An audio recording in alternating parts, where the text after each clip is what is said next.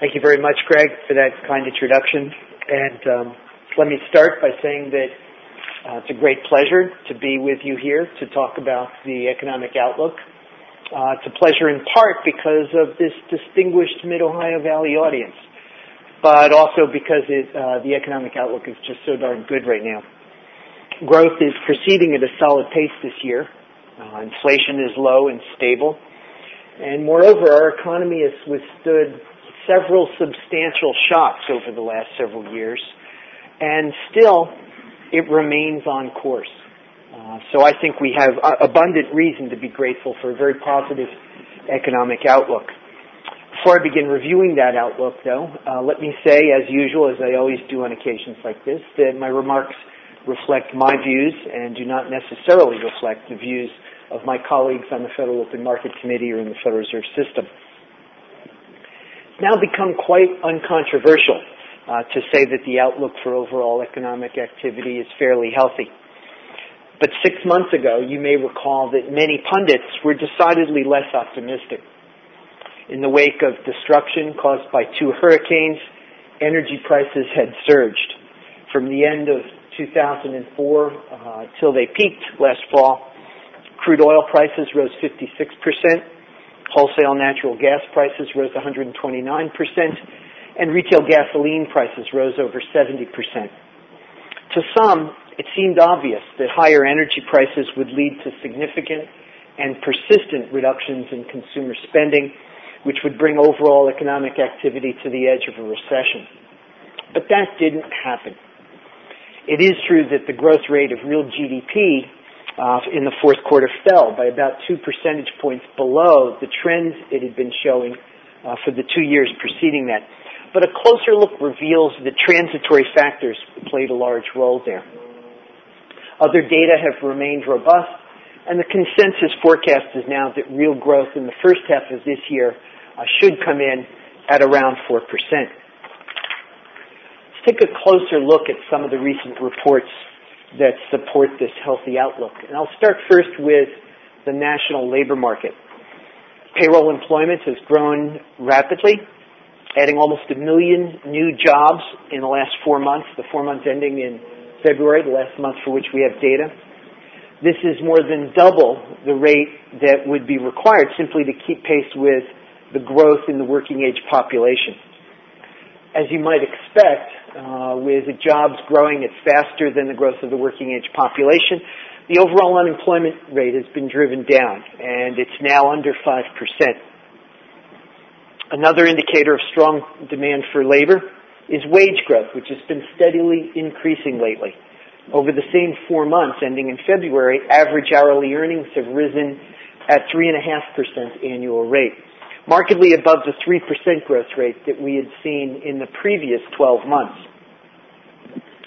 The combination of rising employment and rising wage gains has supported substantial income growth. Over the last 5 months for which we have data, real personal income has risen at a healthy 5.4% annual rate. And that, in turn, helps explain the resilience of consumer spending. The consensus view among economists has long been that consumer spending is governed predominantly by households' assessments of their own future real income streams. Thus, despite rising energy prices last year and surveys last fall that suggested sagging consumer confidence, inflation-adjusted consumer spending increased at a booming 8% annual rate over the holiday season, and it now runs at around 3.25% above a year ago. Looking ahead, to assess the outlook for consumer spending, you have to start with income growth. Expectations are that overall labor market conditions will continue to be strong. Continued job growth, moderate unemployment, further real wage gains should lead to healthy advances in income and thus should support consumer spending going forward. Before turning away from households, I'd like to touch on households' residential housing activity. Now, I'm sure you know this has been a popular subject of conversation and it's been in the news. The U.S. housing market has had an amazing run in recent years. To cite one measure, new housing starts rose from 1.57 million units in 2000 to 2.07 million units in 2005, a fairly remarkable sustained rate of increase. And that's just the number of housing units. On top of that, the size and quality of the average new home has been steadily increasing as well. Another indicator of a strong housing demand was rising prices for existing homes. For the nation as a whole, the price of a typical single-family home rose 55% over that same 5-year period. Now, you're not going to hear me use the B word to describe this phenomenon. Instead, it's my view, and many other economists that have looked at this closely, that fundamental factors can fully explain the expansion we've seen in housing demand, particularly rising real incomes on households' parts, rising population, favorable tax treatment, and low real inflation-adjusted interest rates. Now, right now, mortgage interest rates are not as favorable as they were a few years ago, so it's not surprising that we're seeing some signs of a tapering off in residential activity in many markets. For example, there were 1.28 million new single-family home sales last year, but so far this year, the sales rate has averaged 1.14 million. I see this not as a precipitous decline, but rather as a return to more normal conditions in many markets. This return to normalcy is especially pronounced in the informal, anecdotal information that we collect from around our district and that my colleagues collect from around the Federal Reserve System. The multiple first-day bids and final sales at above asking prices that used to be observed in many markets are now increasingly rare. Also, the amount of time a home takes and remains on the market has increased, risen back, though, just to more typical levels. Looking ahead, I think it's reasonable to expect the housing market to remain strong, even as some further tapering off occurs in sales and production.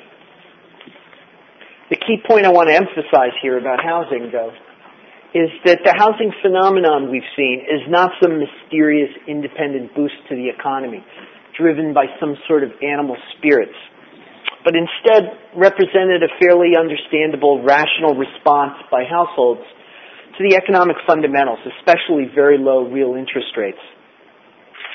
Thus, going forward, the adjustment of the housing market to evolving fundamentals will continue, I believe, to fit within the standard economic framework of analysis.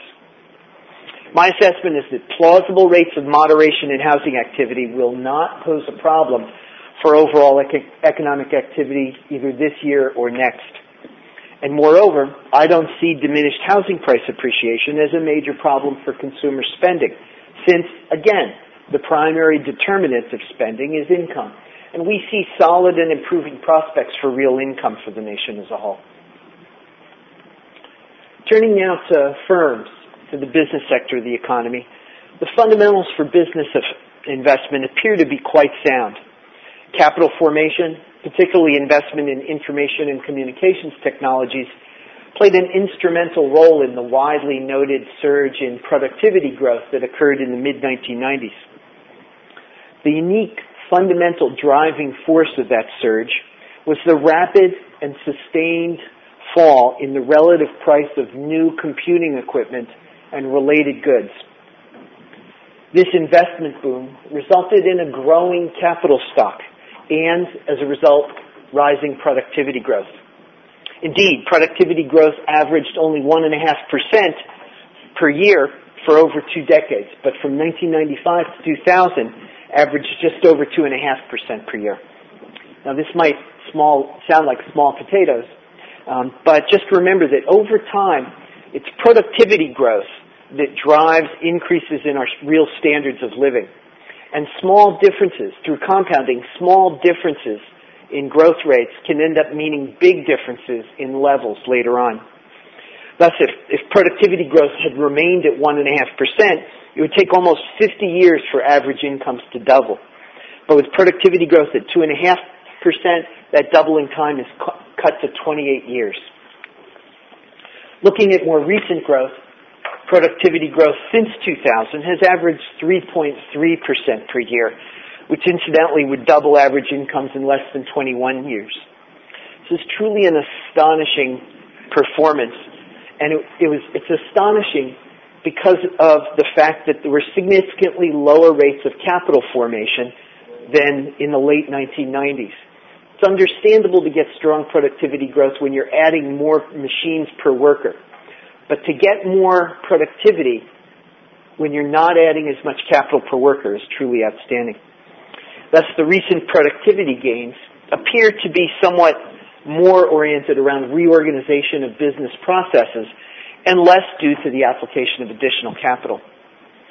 But as business investment continues to grow, and it's grown at a fairly robust pace recently, productivity growth is likely to be driven increasingly by capital formation. We should therefore pay special attention to current prospects for investment spending. In my view, the fundamentals for investment are very encouraging. In the high-tech area, we are still seeing declining prices for many products. Business sales are strong overall.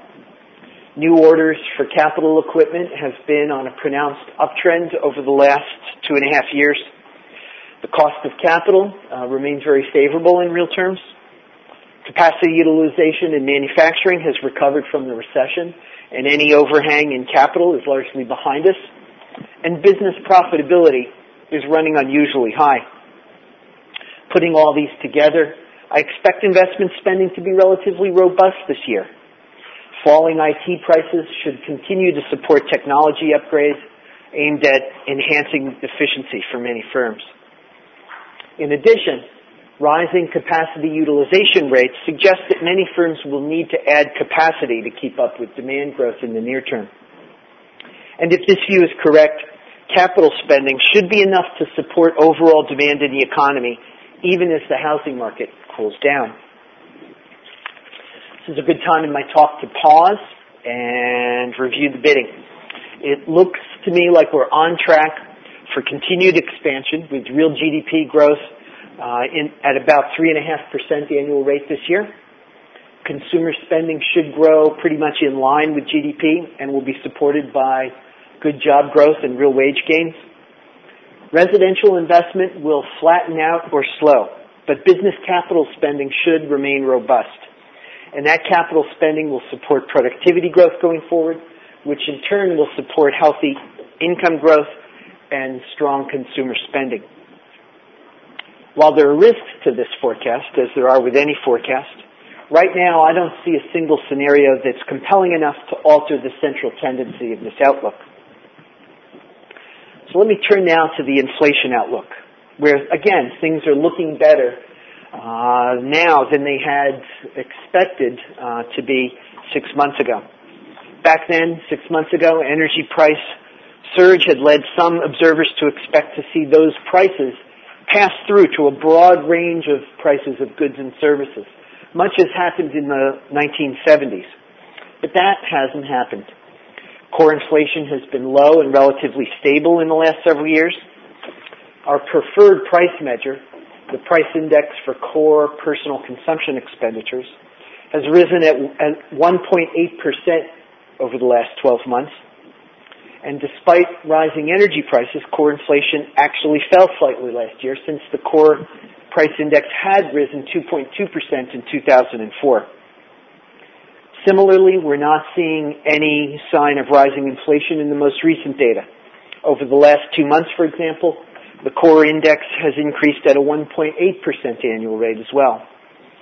To put that number in perspective, it lies close to the 1.5% figure that I and several others have proposed as an announced numerical objective for inflation in our country. Why haven't higher energy prices boosted other prices, much as many had feared? Well, I think it's probably because those fears were based on looking back at the 1970s and seeing that similar energy price increases had been followed by broader increases in overall inflation back then. But I'd argue that any analogy now to the 1970s is badly flawed. Back then, monetary policy failed to respond effectively to rising inflationary expectations and to the public's expectations of future inflation. As a consequence, those expectations became unanchored. Thus, at the time, higher energy prices became a signal for firms to raise prices and for workers to demand higher wages in order to not to fall behind a prospective inflationary surge. Today, however, the Fed places highest priority on keeping inflation low, and our ability and willingness to follow through on our announced intentions appears to be widely understood. Thus, longer-term inflation expectations have remained moderate, even as energy prices have moved up over the last couple of years. Looking ahead, short-term movements in inflation rate can be hard to predict. But what is important is for the Fed to stabilize inflation over medium and longer-term horizons.